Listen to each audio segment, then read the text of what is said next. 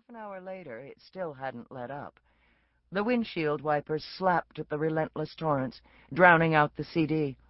Her hands were cramped from gripping the wheel, the muscles in her neck felt like gristle, and her eyes couldn't seem to adjust to the darkness. Another trucker with a death wish roared past. The Volvo shuddered. The puppy continued to howl. All right, she said, barely able to hear her voice above the storm. I give. She would have to stop for the night. As soon as she made the decision, the exit and motel signs, plentiful until now, seemed to disappear, and it took another 15 minutes before she saw the golden arches of a McDonald's and a purple neon motel sign up ahead.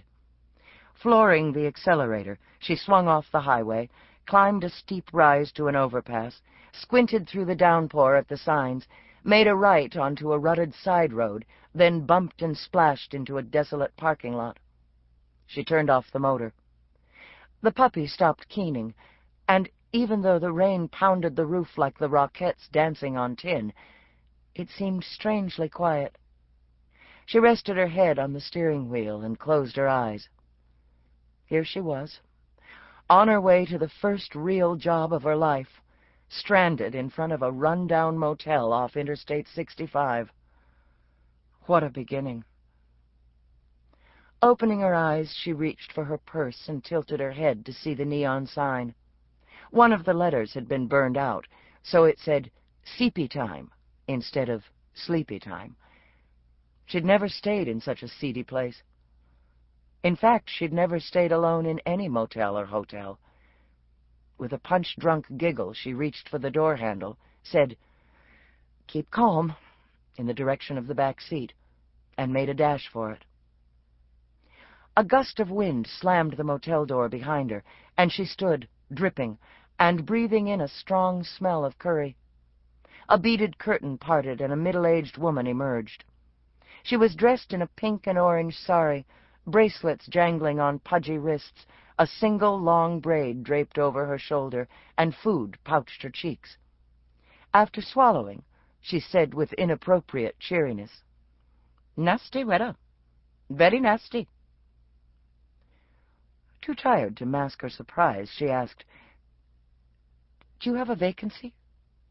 Though the lone truck and single late-model Oldsmobile in the parking lot already answered that question.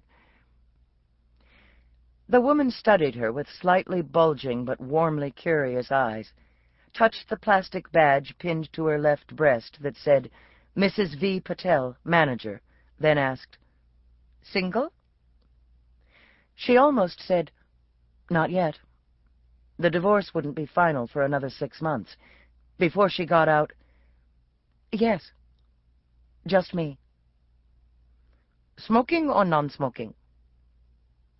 She hadn't smoked for over a decade, but, feeling a craving for a Marlboro, said no with quick defensiveness.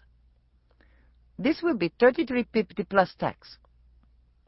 Picking something from her teeth, Mrs. Patel added, in a Masterpiece Theater accent, "We have also on offer movies in the rooms, and—" She waved in the direction of a card table holding a pot of tar-like coffee, a bowl of bananas, and packages of cornflakes. "Continental breakfast. Cash or credit card?" "Credit card." Easy enough to find the MasterCard, since she'd cut up all the others.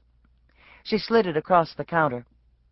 Mrs. Patel pushed a registration form toward her, and she began to fill it in. Name: Bonnie Duke Coleman. Retaining her maiden name, Duke, had been more an expression of family pride than a feminist gesture, but she was glad she'd kept it. Soon she'd be just Bonnie Duke again, which seemed like her real identity. Address. She put down the address of her Atlanta house, though, strictly speaking, she no longer lived there. She hadn't met the Japanese executive who'd leased it and was scheduled to move in later that week, but the real estate lady had assured her that Mr. Hyodo had been charmed by both her decorating and gardening skills. She pictured him moving through her sunroom, wife and children following at an appropriate distance, contemplating her plants with Zen serenity. Business affiliation. None yet, but soon. License number of vehicle. She'd been driving the Volvo for 4 years, but was damned if she could remember. Looking through the window at the slashing rain, she said lamely, "I should know it, but I can't seem to recall." "This is okay. Sometimes when we are—" Mrs. Patel turned her palms up and rolled her eyes, mimicking confusion. "Just please to show me your driver's license." Bonnie didn't think it was customary to require a driver's license, but she was too tired to argue. Mrs. Patel studied it, grunting softly. "That's me. Bonnie Duke Coleman, born in 1950, 5 feet 6 inches, 135 pounds. All right, it's more like 150 now. Eyes blue. At one time, her husband, DeVoe, had said they were cornflower blue. Hair blonde, though not so blonde as when I went to the hairdresser every week. And I know I look older than I do in the photo, but it's been a very tough year." "Have you many belongings in your car?" Mrs. Patel asked. The car was packed to the gills. Clothes, pots and pans, dishes, the computer her daughter Gervase had insisted she take so they could email each other, a box with "important papers" scrawled on the top. Who knew what was in that? Framed family photos, Grandma and Grandpa Duke in farm clothes, her parents' wedding photo, one DeVoe had taken of her sitting near the pool in their first house, 2-year-old Gervase in her lap, 5-year-old Eugene at her side. A scarlet cyclamen plant she couldn't bear to part with, a line drawing of embracing lovers she'd taken from the bedroom, a coffee grinder, 5 pounds of coffee beans, 3 boxes of Godiva chocolates. Admittedly an extravagance, but who knew if she'd be able to get such things in Florabama? And boxes of books. Her well-worn Jane Austens, leather-bound classics she'd bought for the home library but had never had time to read, college sociology texts, probably useless, she'd pulled out of the attic, a clutch of self-help books given by well-meaning friends, how to cope, how to rebuild your life after divorce, how to manage your finances, that she couldn't bear to read, but didn't want to throw away. May Sarton's Journal of a Solitude, and a blank journal she'd promised herself she'd write in daily. "Yes," she admitted, "I do have rather a lot of things in the car." Mrs. Patel shouted, "Parvati!" Swiped the MasterCard through the machine, then turned her head and called again. "Parvati! Quickly! To help the lady with her bags."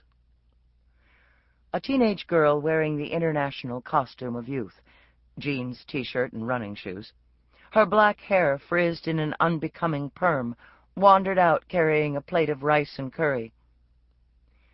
"Sorry to interrupt your supper," Bonnie said. "Have I not told you that food is not acceptable in reception?" Mrs. Patel snapped. Then, reverting to the Masterpiece Theater accent, "This is my daughter, Parvati." "My name's Patty," the girl said. "Parvati," Mrs. Patel insisted. "The lady is having many things in her car. Please to help her bring them to her room." Parvati sighed. "Ma, there's a hurricane watch on. I mean, who's going to want to burgle a car in a storm like this?"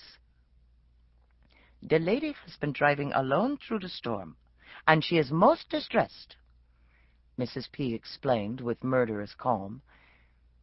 "If you put her in room 101 and she pulls in under the lights, her stuff will be perfectly safe," Parvati reasoned. Not wanting to be part of a domestic dispute, Bonnie looked past them to see an American flag pinned alongside a Confederate flag, and a calendar from Vandu's Ethnic Grocery. The calendar featured a 4-armed baby elephant wearing a tiara and garlands of flowers. Next to the calendar was a "No Pets" sign with exclamation marks in red magic marker, to show it meant business. "She's right," Bonnie said.